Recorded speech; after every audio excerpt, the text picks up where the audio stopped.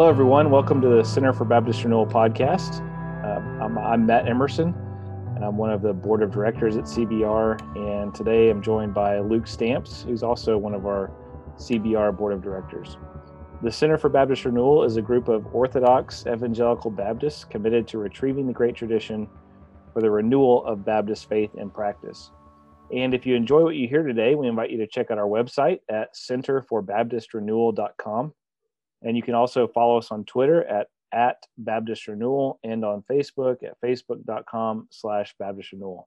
And of course, we ask that if you like it, subscribe to it, tell your friends about it. In today's show, we're going to discuss Article 4 of the Manifesto for Evangelical Baptist Catholicity. If this is your first time listening and you haven't heard us talk about the manifesto, this is just a brief document where we list out 11 commitments that we have as evangelical Baptists pursuing Catholicity within Christ's one church. And in our previous episodes, we've walked through Articles 1 through 3 on the priority of God and His Word, on the centrality of the gospel, and then on being Protestants. And then today we're going to talk about Article 4 on Baptist distinctives. And it's here that things start to get a little wild and woolly in terms of talking about Baptist Catholicity, because many people think that to be Baptist is in some way to depart from the unity of the church, especially in our view on baptism.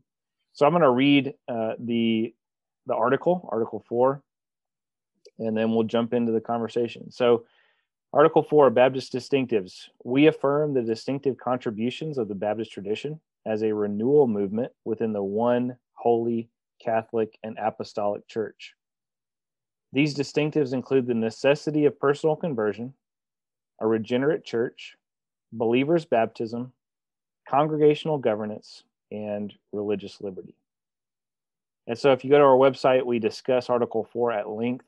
We have a blog post on each of the articles, but that's just the statement version of Article 4. So last week we talked about a little bit about how Baptists should be considered reformational. That is, we're part of the Protestant Reformation. We're not, Baptists are not Anabaptists. So we talked about that at length last week. But here in the last episode on Article 3, but here in this episode and in this article, we talk about Baptists as a renewal movement. So what do we mean, Luke, by the term renewal movement? Well, we're borrowing that, like a lot of our language on the website, from Timothy George, who has referred to the Baptist movement as a renewal within a renewal. There's a sense in which evangelicalism, sort of conservative Protestantism, is already a renewal movement within the one holy Catholic and Apostolic Church. And the Baptist movement is a renewal within that, right? So we're positioning ourselves as Protestants and then little c Catholics, but it is a part of our DNA to see, to resist identifying the kingdom of Christ with any one church or tradition, to see the church on earth as a pilgrim community on the way to a greater representation of the kingdom. Sometimes I think sometimes Baptists are accused of having an over-realized eschatology, in that we, are sort of taking too much of the end times and trying to bring it into the present moment, and to have this sort of pure view of the church as believers, made up of believers only. But there's a sense in which Baptists want to say to some of the other traditions within the Church of Christ, actually, no, you are the ones who have a kind of over-realized eschatology. Especially, we might identify the Roman Catholic Church in that way of sort of identifying the Church of Jesus Christ as the institutional Roman Catholic Church. Whereas we want to say something more modest than that, and say, no, we're actually always reforming according to the Scripture, so that none of our churches represent perfectly what the church will be when Christ renews His people at His coming. And so renewal is a part of what it means to be a Baptist. Maybe that's part of what it means to be a Protestant prior to that, this notion of reforming ourselves according to Holy Scripture. And Baptists are just another expression of that. In that way, we see our our project is not creating something new, but renewing from within the one true church. Yeah, and so we talk about renewal movement, a renewal movement within the one, and then we list the four, and my Latin pronunciation is horrible, but the four note ecclesia within the one holy Catholic and Apostolic Church. So maybe just a brief comment on what we mean by those terms. We've written on Baptist Catholicity, that third term, and of course that's what the Center for Baptist Renewal is about. But Luke, maybe if you could walk us through those four terms quickly, just so everybody's on the same page about what we mean by those. Yeah, so the creed gives us then four marks of a true church, the four marks of the church, rather. So just real quick, I'm glad you said that. I meant to mention it. Luke just said this in the creed. This is taken from the Nicene Creed. So this is these four terms are from the Nicene Creed and how they describe the church. Yeah, so the church is one, holy, Catholic, and apostolic. So those are kind of the four marks of the church that Jesus Christ has founded and has promised to be with to the very end of the age. So unity, holiness, those are probably more straightforward. The church is to be one. The church is to be holy and set apart. I mean, even there, we start to feel a little discomfort, right? Knowing that, well, my church is not really expressing this exactly the way that we would want. The church doesn't appear to be unified. There's lots of divisions. The church doesn't appear to be holy. There's lots of scandals, lots of sins. And we need to reckon with our failures to uphold these marks.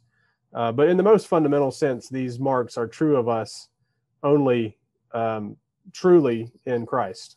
Right? The church is one because it's united to one head. So the church is one body, regardless of our apparent divisions. All true believers across the world and down through the centuries are in truth one body because we are one in Christ. Right. And similarly, we're holy not because we've always expressed that perfectly or even in an exemplary way, but that we are holy in Christ, who is our sanctification. Those two, I think, are fairly straightforward. The church is to be characterized by unity, holiness. The other two, of course, need some explanation, and this is where things start to be debated. So, one, holy Catholic. What does it mean to be Catholic? The word Catholic literally means according to the whole. So it has to do with the church as it is worked through space and time. So it's sort of, the church's Catholicity is sort of unity extended in space and time, right? And so it's related to unity, but it's especially picking up on the idea that the church is extended in its unity across space and time. And that's what we're trying. We've obviously titled our projects here these gestures towards Baptist Catholicity, in order to say we want to show our visible unity with the church across space and time. And then apostolicity, which is a nice 10-cent word for you, is understood in various ways. Certainly there are some traditions that are episcopal in government. The Episcopal Church, obviously the Anglican Communion, but also the Catholic and Orthodox communions that see the church's unity as secured by, the church's unity and holiness and Catholicity secured by a succession of bishops who can trace their lineage all the way back to the apostles. So this notion of apostolic succession through the office of the bishops. Right. As Baptists, we don't have bishops, so we anchor our understanding. At least not that we admit. Yeah, that's right. Yeah. We won't go into multi-site churches with senior pastors over multiple congregations. Or mega personalities. That's right. Just informally. But yeah, so we along with other Protestants who are not Episcopal in their understanding of church government would say the deepest root of apostolicity is, well, the writings of the apostles, right? The inspired text of the New Testament. That to be truly apostolic is to be committed to the scriptures, and also by extension to be committed to consensus interpretation of the scriptures, Mm-hmm. which is the tradition in the right sense of the word that's been handed down to us from the apostles, not necessarily through an institution or an office, but through the lay consensus of the church across the centuries. So that's what we hope we're trying to be a part of that. We're not saying something different than that. We don't want to position ourselves as sectarian, trying to depart and do our own thing. And that hasn't always been the case in Baptist life, right? Sometimes Baptists have come across as sectarian. Yeah. Another one of our friends who's in a slightly different sector of the Baptist movement theologically, but Steve Harmon, who's inspired some of our work. I mean, we just have to be honest about that his work, while we differ with him on some important issues, his work has inspired a lot of our own work. He's sort of a fellow traveler from a different sector of the Baptist movement, who's also trying to retrieve the little c Catholic tradition. But in one of his books, he has described Baptists as the problem children of ecumenism. Right, so we're the ones who we won't accept your baptisms. We don't really want anything to do with you. We kind of have our own little empire over here, and so we sort of, at least in practice, have eschewed those kinds of conversations, dialogues. We sometimes see ecumenical dialogue as necessarily involving compromise. We've got our own thing going. Thank you very much, and that's been true sometimes. But it need not be true. It hasn't always been true across the Baptist movement. In the 20th century, British Baptists, for example, were very involved, even in the leadership of ecumenical conversation. So we're trying to say something that's a bit more open. And this is one of our later articles. We'll come back to this idea of tradition and ecumenism. But whatever we're saying about Baptist distinctives here, we don't want it to. It's a careful balancing act, right? Where we don't want to say being Baptist means nothing because we're trying to be one with everybody else. But at the same time, we want to say being Baptist is significant. It actually brings certain gifts to bear to help renew the one church that we're all a part of. Yeah, that's good. And what we say to those things is important. I think it's important to just sort of name the elephant in the room.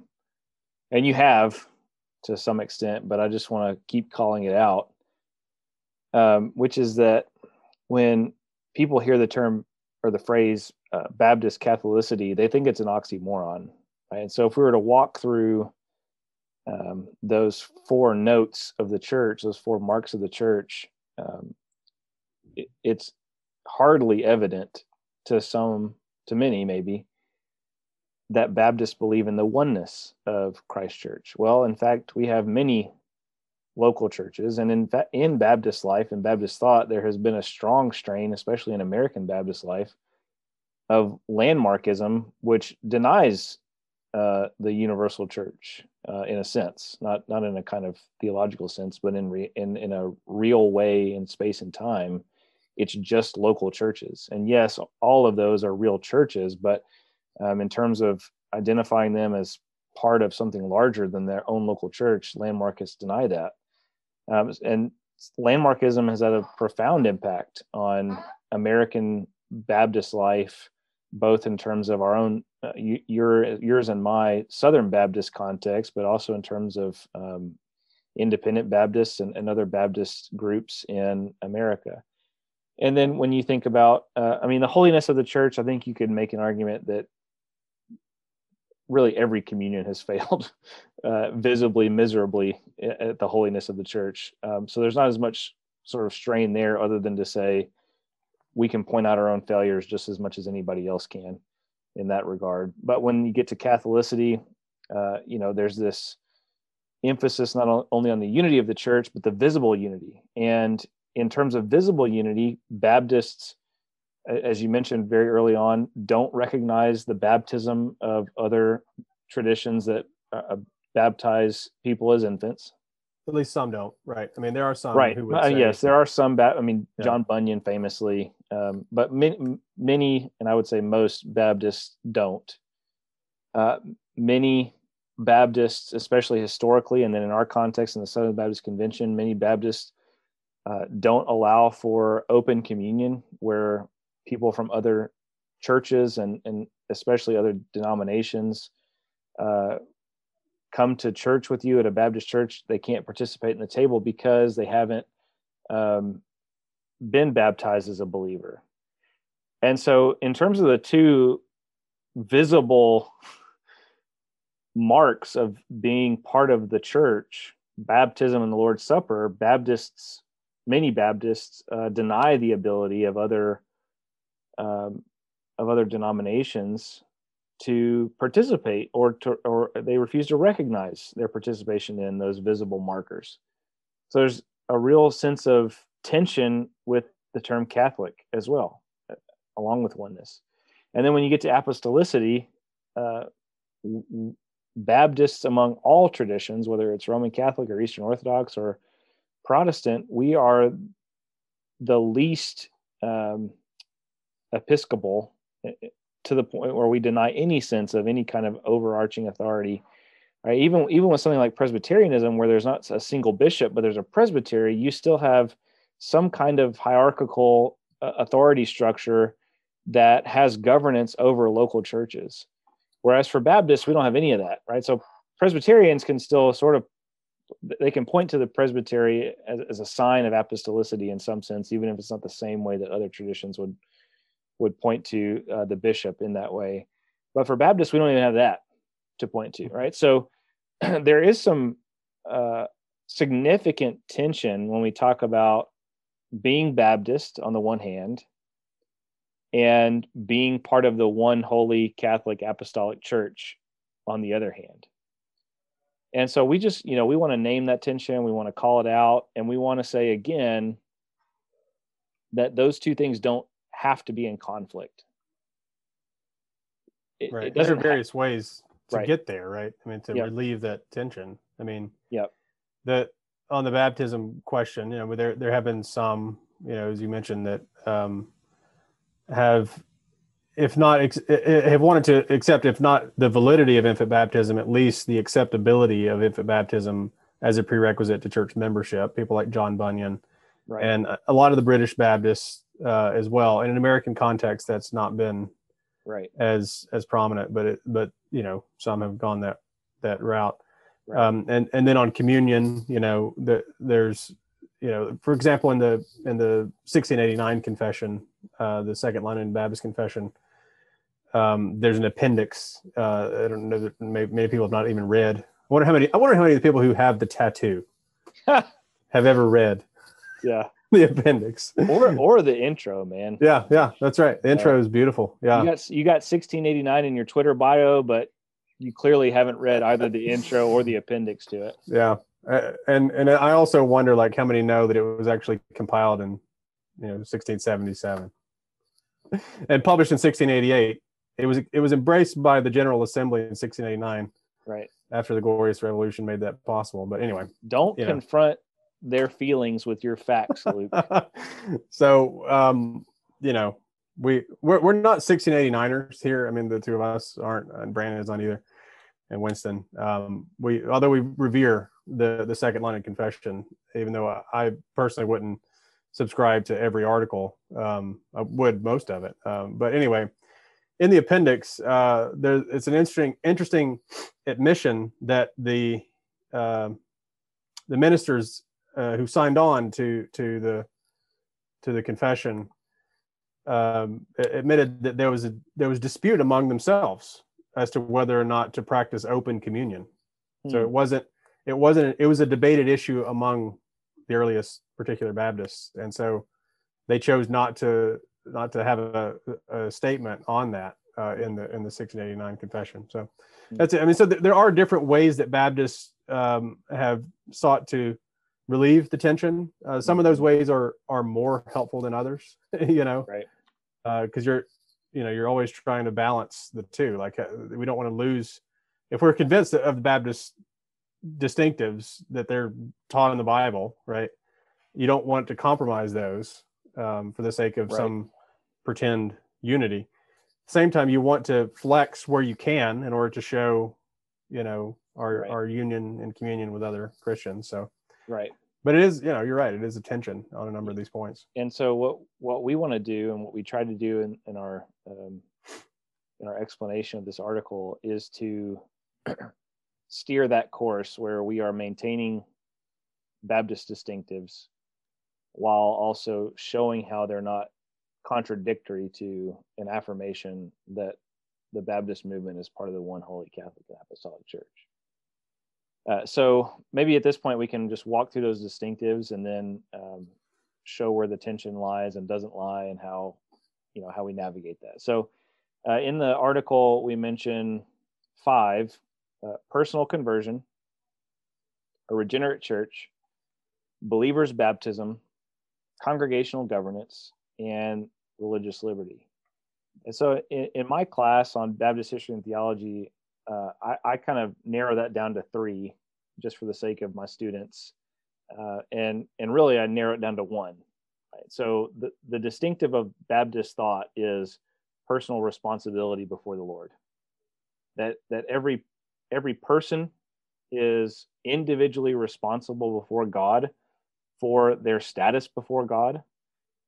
That each individual church is responsible before God in terms of their status as Christ's church, and that the church as a whole in local churches is responsible for the church, not the government, right? So you have these levels of authority where you say the individual is responsible. So that leads us to the emphasis on personal conversion and believers' baptism.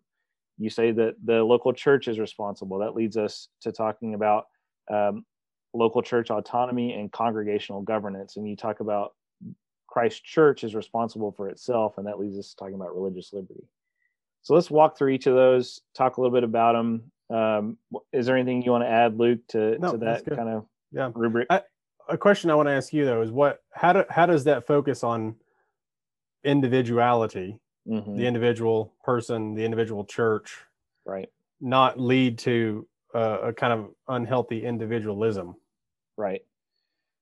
Yeah, I mean, I think that what Baptists are trying to do in the best sense is maintain Scripture's description of conversion, which is a description that's rooted in the individual repenting of their own sins and turning to Christ. So taking that in conjunction with the Scripture's description of the life of the community of the people of God, which is clearly one that we live together. So the individual alone is ultimately responsible for their own status before God. But believers are called to live the life of belief in the context of community. And so both of those things can be affirmed at the same time. And noting the individual's responsibility before God is not the same thing as a kind of Lockean Enlightenment individualism, right? This isn't man on an island, but it is identifying the locus of responsibility where Scripture identifies it, which is with the person, the individual person. Right. Does that make sense? Yeah. I mean, it is this, again, a kind of balancing. And it's something that I think a lot of Baptists and critics of Baptists, I think, don't always appreciate, that Baptists historically have tried quite hard to balance these things together, both the individual responsibility and congregational authority. Right. So several years ago, I read Greg Will's book with Oxford Press, Democratic Religion. I don't know if you've ever read that, but I haven't. It's sort of a study of 19th century Georgia Baptists and their practice of church discipline. It's a fascinating historical study, but I mean, there's huge theological implications from it. This idea that for previous generations of Baptists, maybe today in an American 21st century context, it's the wild, wild west. Anything goes, whatever people want to do. But back in the day, Baptists were very concerned with church discipline, which meant that the congregation had a kind of authority over the individual. Not a coercive authority where they were going to put them to death, the way the magisterial reformers were comfortable with the state sort of wielding the sword against heretics. Right. But so the individual believer could then go on and be free in a civil society to believe what they want to believe. But the church also has a responsibility to preserve the unity and purity of the church. And so they would exercise discipline. In the same way, associations couldn't come into a church and, seize its building and tell it what to do or else, the way the other connectionalist denominations can and do. So that each church has its own autonomy, but the association could disfellowship a church, which sort of left it out, in the cold, so to speak, like where they were sanctioned by the associational body. So there was an awareness of this tension between the individual and the group that was there at the very beginning of the Baptist movement and in previous generations that we just sort of lost sight of. And sort of in an American context, especially, individuality became individualism. Right. And I think it's important to remember that when early Baptists emphasized individual conversion, personal conversion, this was entirely in line and still is entirely in line with Protestant emphasis on justification by faith alone. And specifically, it's the individual's faith alone that justifies them, given to individuals by the triune God, from the Father through the work of the Son by the power of the Holy Spirit. So when we talk about individual responsibility, again, we're not trying to promote this kind of every man is his own island, but we are trying to say that in Scripture, it is individuals who are called to repent and believe. Even if there are mass conversions, as there are in Acts, right? 3,000 that day were saved. It's not the decision of an individual who represents the collective that repents, but it's these 3,000 people that repent and believe and are baptized. So, one other way to say it might be that there's only one federal head, and it's Jesus, and that we don't have somebody representing us in terms of our conversion, but that we ourselves are converted by our own faith given to us by God. So, this is in Baptist life and thought, this is a thoroughgoing, and again, this is where we point to renewal movement, right? This is a thoroughgoing Protestant belief. We've taken the roots of Protestantism, the five sola, and actually worked them out to their end. What we would say about the other reformational traditions is not that they didn't reform, but that they didn't take it far enough ecclesially. Yeah, there's a book that I've never read. I think it was written in the 1800s called Baptists, the Only True Reformers, which I've always wanted to read, but I never got around to read it. But I mean, people were spicy back then. They would just say stuff. Yeah, there's a sense in which that's true, right? That we're just trying to press the Reformation a bit further. Yeah, I did ask Derek Rishmawi yesterday if he would have drowned me in the 17th century, and he said no. So I feel that's magnanimous of him. That's what Catholicity is right there. So that was good. Okay, so personal conversion, and then personal conversion, believers' baptism. How does personal conversion relate to our emphasis on believers' baptism? What would you want to say about that? Yeah, I mean, the middle piece of that logic is the idea that the church is to be made up only of believers. So regenerate church membership undergirds believers only baptism.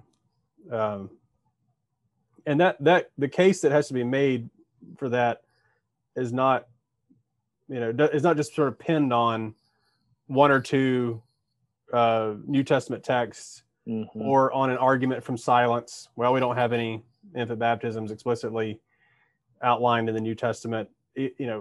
Whatever we want to do with the household baptisms of Acts, there's not, any explicit mention of infants. An argument from silence is not enough. It may be part of a comprehensive case, but eventually we have to get down to the business of putting the whole Bible together, right? So it's a biblical theological case, not just a kind of proof texting case or an argument from silence.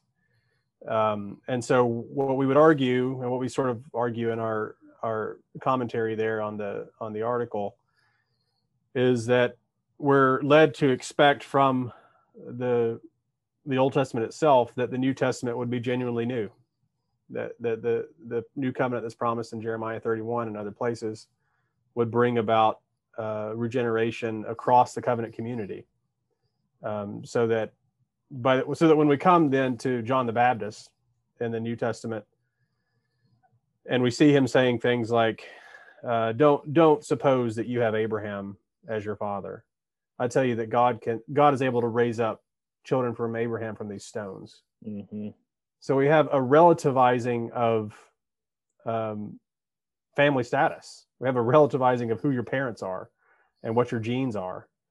And that's, of course, pressed even further in Paul and his polemic against circumcision as an identity marker, that what matters is not your parents, it's not your genealogy, but what matters is right relationship to Jesus. And that's now constitutive of membership in the new covenant, in the new Right. covenant community. So we'd have to make that case biblically, theologically, to show that the new covenant is distinct from all of the Old Testament covenants, certainly the Sinai covenant, but even the Abrahamic covenant. Although there may be in some ways more continuity between the new covenant and the Abrahamic covenant than there is between the new covenant and the Sinai covenant. In Galatians, right, we're all children of Abraham by faith. Mm-hmm. There still is some discontinuity as well. The Abrahamic covenant didn't just include spiritual benefits between parents and children, but it was an intergenerational, national, Mm-hmm. political order as well. So that in Genesis 14, Abraham can levy war against the kings that are coming against Sodom Right. and Gomorrah. Last time I checked, the church doesn't have that kind of geopolitical authority in the way that Abraham as a nation did. Right. So there's some people wish they did. Yeah. I mean, maybe the theonomists would wish that we would do that. But, so there's discontinuity. Certainly there's some continuity as well, but there's discontinuity even between the Abrahamic covenant and the new covenant. So you may have to make a broader biblical theological case that the new covenant is genuinely new. And it's not just a renewal of the Abrahamic covenant, but something that's genuinely new. And part of that newness is a new structure in the covenant community, which is to say only those who are rightly related to Jesus by faith explicitly are members of the new covenant and therefore ought to be admitted into the membership of the church. So the sign of the new covenant, baptism, while it may have some analogy to the old covenant sign of circumcision, is something that's genuinely new and ought to be given only to those who give a credible profession of faith. I mean, maybe no one is convinced by hearing me give that 2-minute speech on it, but that's the kind of case that Baptists have to make. Right? Yeah, I mean, what we would say in a very simplistic way, but I think this still captures what you're saying, is that inclusion in the old covenant community, people of God, was by birth, physical birth. Inclusion in the new covenant people of God is by faith or spiritual birth. Right. That's right. And those two things are not synonymous, which is why Jesus says to the Pharisees what he says that you quoted, and in John 3, similar things. So he could tell Nicodemus in John 3, like, you have to be born of water and the Spirit in order to see the kingdom of God. He's telling this to a God-fearing Jew. Yeah. I mean, that's significant. There's some debate as to whether or not that's a reference to baptism. Some Baptists have wanted to deny that. Other Baptists have actually been comfortable seeing the water and Spirit there as a reference to baptism. Right. But regardless, even John's baptism before that, these kind of ritual cleansings were previously given to Gentiles, and John's out by the Jordan saying that even the Jews need to be submitted to this baptism of repentance. So something new is going on, right? Even in John's ministry and the early going of Jesus' ministry. Yeah. I think the other thing I would say, at this point, is that because the entry, the mechanism of entry into the covenant community changes, so does the sign of entry, right? So because in the old covenant it's by birth, physical birth, the sign is circumcision.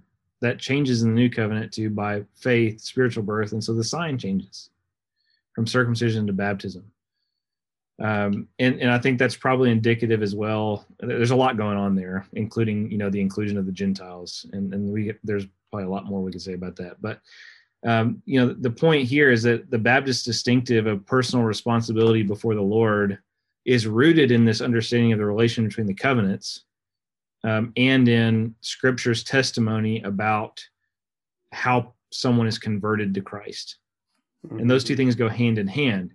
And so if it's true that inclusion in the new covenant community is not by birth, but by faith, and if it's true that each individual is responsible before the Lord for their own repentance of their own sins and turn to Christ as King and Lord, then that kind of emphasis on individual conversion would lead one to believe in an individual's responsibility to be baptized. Right. And if you were to, sorry to interrupt, if you were to point somebody, if someone wanted to know, where could I learn about this kind of argument, right? Yeah. Many people, I think, probably just came across the kind of proof texting or argument from silence right about baptism.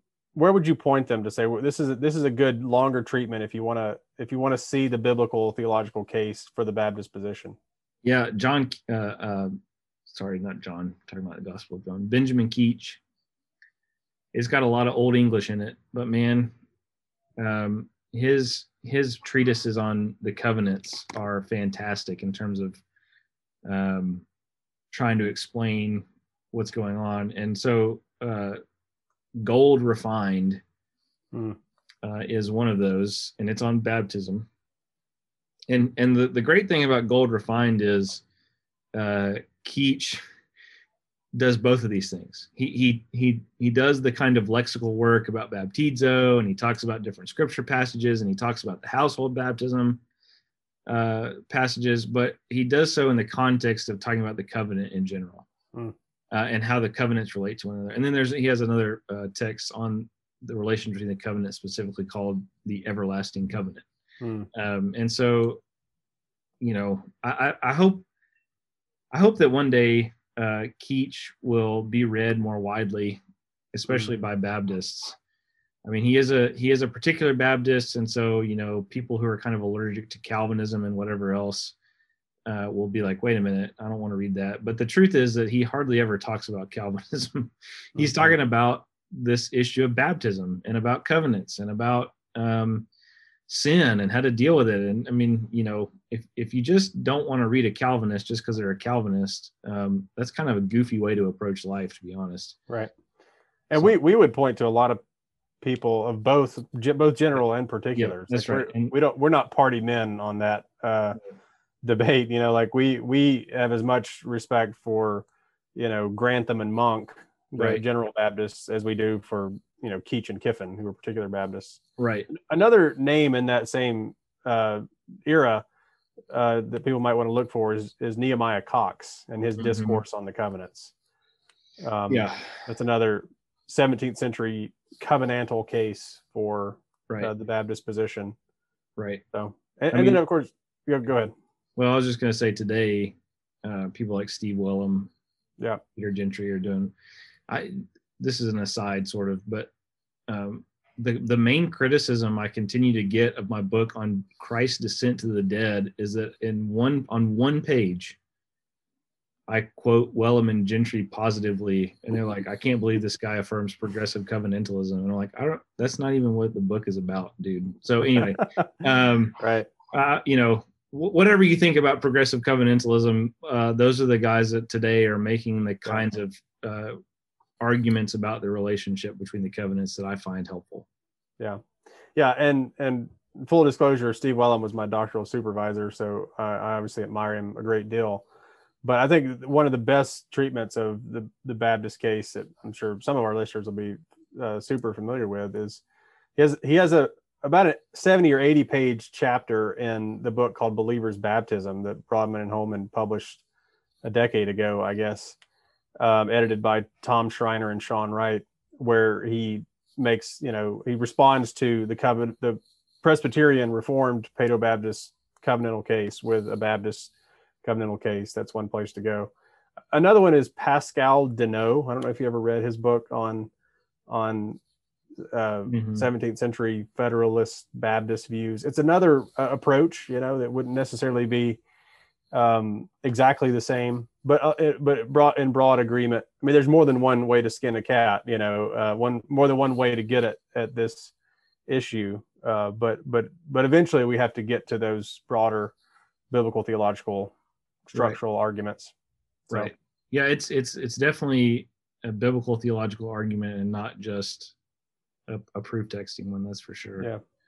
And of course, our Paedo Baptist friends would say the same thing, but argue with us about it. So I'm not saying the issue is solved just by recognizing that. So we're running a little long here, so let's move through these other ones and then talk about some other things to end. So personal conversion, believers baptism, which means that we emphasize a regenerate church, and that means that the church is made up of believers. So membership in the church, the sign of which is baptism, is necessarily for believers. That doesn't mean that we won't have false conversions, false baptisms. We're not trying to say that that we can't make mistakes and that people can't be self-deceived and all that. But we are saying that insofar as we can tell, our role is to identify true conversions, see them baptized, and that's what membership is. And then the process of discipline, church discipline, would be the other side of that, where if there are false conversions or what appear to be false conversions, those people are disciplined, and either they repent and turn back and their conversion is proven true, or they continue down that path and they're excommunicated from a local church. So regenerate church membership is, again, this kind of logical next step from personal conversion, believers baptism, regenerate church membership. And then we get to the fourth one that we list, which is congregational governance, and you can substitute in some ways local church autonomy for this one. But just the idea that the church as a body of believers governs itself. Right? Each believer is given the Holy Spirit. Each believer is given the gifts of the Spirit. Each believer has the fruits of the Spirit. And so each believer has the capacity to participate in the governance of the local church. You want to add anything to that or to the other one? We'll sit there for a second. Yeah. I mean, I think that's pretty revolutionary. Like if you really think about it, the idea that every member, in a sense, is on an equal footing. I mean, certainly we have officers, pastors and deacons, who have leadership roles, both over the ministry of the word and the kind of physical needs of the church in terms of the diaconate. So we have officers who have leadership, but the major decisions of the church are determined by the congregation as a whole. Men and women, young and old, all those who are members of the church can participate in the governance of the church. Every member has a responsibility to be a minister in a very real way. And I think that's probably part of what makes the Baptist movement so vibrant, over these 4 centuries, is an emphasis on, the priesthood of all believers. In a sense, where, again, this is another one of those areas where we're saying the Baptists are trying to take the Protestant principle, in this case, the priesthood of all believers, and really work that out, where we each have our own unique ministry, our own unique role to play, even in the decisions of the church. Now, again, that's balanced with, just like with the first balancing act between the individual and the church, the local church's autonomy. I sort of don't like that word a ton. It's a word that has been used. I'm not sure what is better. I mean, independency is still sort of bad. Maybe better is responsibility. Local church responsibility. That's what we're saying, is that each local church has responsibility over its own affairs to uphold sound doctrine and the purity of the church. But that's balanced with associational bonds, which were there at the very beginning of the Baptist movement. The idea that we have associations and general assemblies, conventions, where we partner together for various missionary endeavors and otherwise.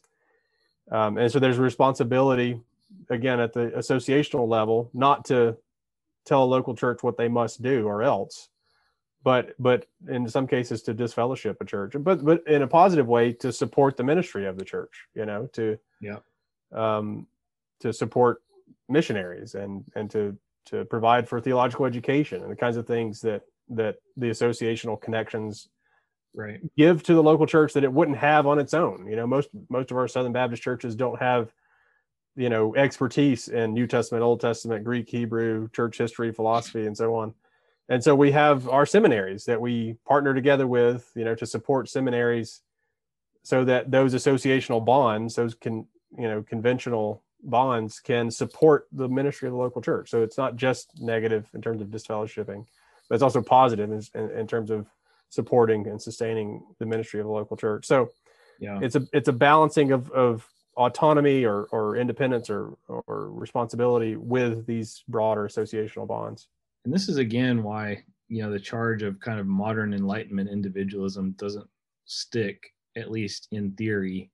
I'm not saying it doesn't turn into that in practice, but in theory, this is not the Baptist movement, right? The Baptist movement emphasizes personal responsibility before the Lord carried out in community, where we're each caring for one another and holding each other accountable. And the same thing is true at the level of the church. That requires the individual to actually care what the congregation says in response to whatever actions or beliefs they're having, right? And it requires a local church to care what their association says. And I mean, the spirit of the age in many ways has been, for the last century at least, probably more like 2.5, it has been individualism in a bad sense, right? But it's not baked into the cake, in other words. And then the final one that we mentioned is religious liberty. The Baptist Faith and Message puts it as the ideal situation as a free church and a free state. And so again, this is the idea that local churches and the church at large cannot be coerced or governed by anyone other than King Jesus. And that's the way the Old Baptist confessions talk about this. It's not so much in the sense of the way we talk about religious liberty today. I mean, there is that, and you get that especially when you get into American Baptist life with Roger Williams and the rest. But in the early British Baptist confessions, the way that they talk about church and state is to emphasize the kingship of Jesus ultimately over the church. It's not the monarch. Right. And so the emphasis on religious liberty is an emphasis on where our true loyalties and responsibilities lie, rather than on rather than reducing it to an argument about rights. It's a statement of responsibility. Right. So that's again, those things follow on each other, right? Personal responsibility before the Lord, believers' baptism follows on that. Regenerate church membership follows on those two. Local church autonomy, or however you want to phrase that, follows on those. And then emphasis on religious liberty falls on that. So let's end with a couple of things. First of all, why do we talk about being Baptist so much? We've gotten that question before. As we started the episode, right, we get it from the angle of, if you really want to pursue Catholicity, you should de-emphasize being Baptist. Right. But we also get questions from our fellow Baptists saying, why do you talk so much about Baptist stuff? Shouldn't we be talking about what we have in common with everybody else? Right. So we kind of get this from both sides. I think on the first one, just to kind of get to where we were when we started, when we articulate the distinctives in the way we have, those are not denials of the oneness of the church. The emphasis on regenerate church membership is actually a means to pursue the holiness of the church. In terms of Catholicity, there are ways in which we can acknowledge visible unity that are not dependent only on baptism and the Lord's Supper.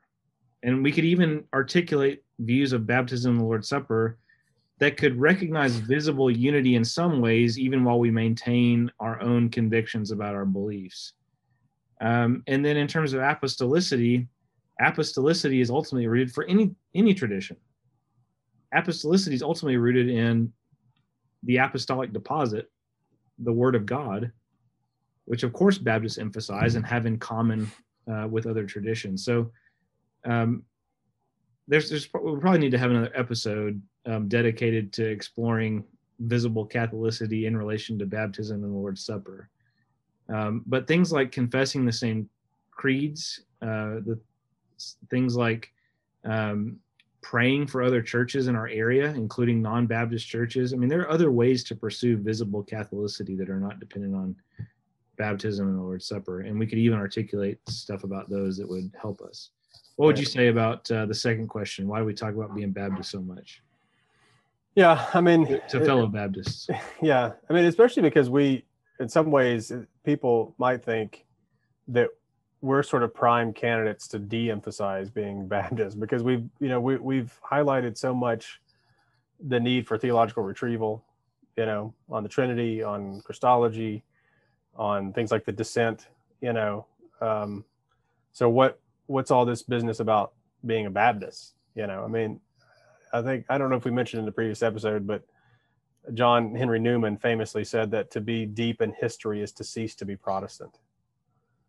And, there's a lot of Protestants who might not agree with that, but they might at least think that about the Baptists, that to be deep in history is at least to cease to be Baptist. And we want to say no, actually. And we didn't talk about baptism in the early centuries, but that would be another interesting podcast to have, right, about what was the earliest practice of the first 3 or 4 centuries with regard to infant baptism and the mode of baptism and so on. But anyway, I'll table that for now.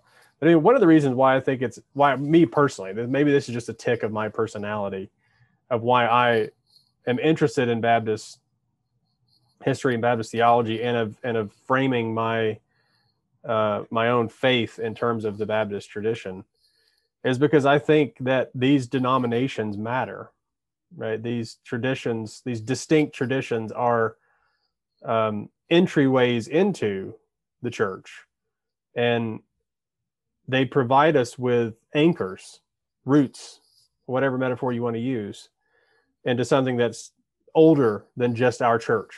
I go to a church that is only about 4 years old, 3.5 years old. But we're a part of a Baptist association, and the South Carolina Baptist Convention and the Southern Baptist Convention, which ties us off to a history of Baptists in America, which then goes back to Baptists in Britain in the 17th century, who came out of the Church of England, which has roots all the way back into the patristic era. So that ultimately even though we could view them in one way as like schisms or splits, and maybe there's some validity to those kinds of charges. In another way, these are renewals within these institutions that are older than us. And so to emphasize our Baptist distinctives is, in a way, I think we ought to do that precisely in order to emphasize our connection to the Little C Catholic Church, right? It's an entryway in. It's a sort of taproot into the soil of the Christian tradition. Whereas if we were, and I'm not trying to be overly critical here, but if of non-denominational churches, right? But if you're a part of a non-denominational church, it's not to say that you can't pursue Catholicity. I know many who do, right? But it's a bit harder, right? It's another hurdle you have to overcome if you're saying, we're a completely independent church without any association or conventional connections at all. That's just another hurdle in order to say anything about Catholicity. Whereas being a part of a tradition and being a part of these associational bonds gives us a connection to the broader body of Christ. So I emphasize being a Baptist not in order to be sectarian, but in order to be Catholic. That's good. It's a good way to end it. I'll end us with the grace today. And if you know it, you can say it with us either out loud or in your mind. And now by the grace of our Lord Jesus Christ and the love of God and the fellowship of the Holy Spirit be with us all evermore.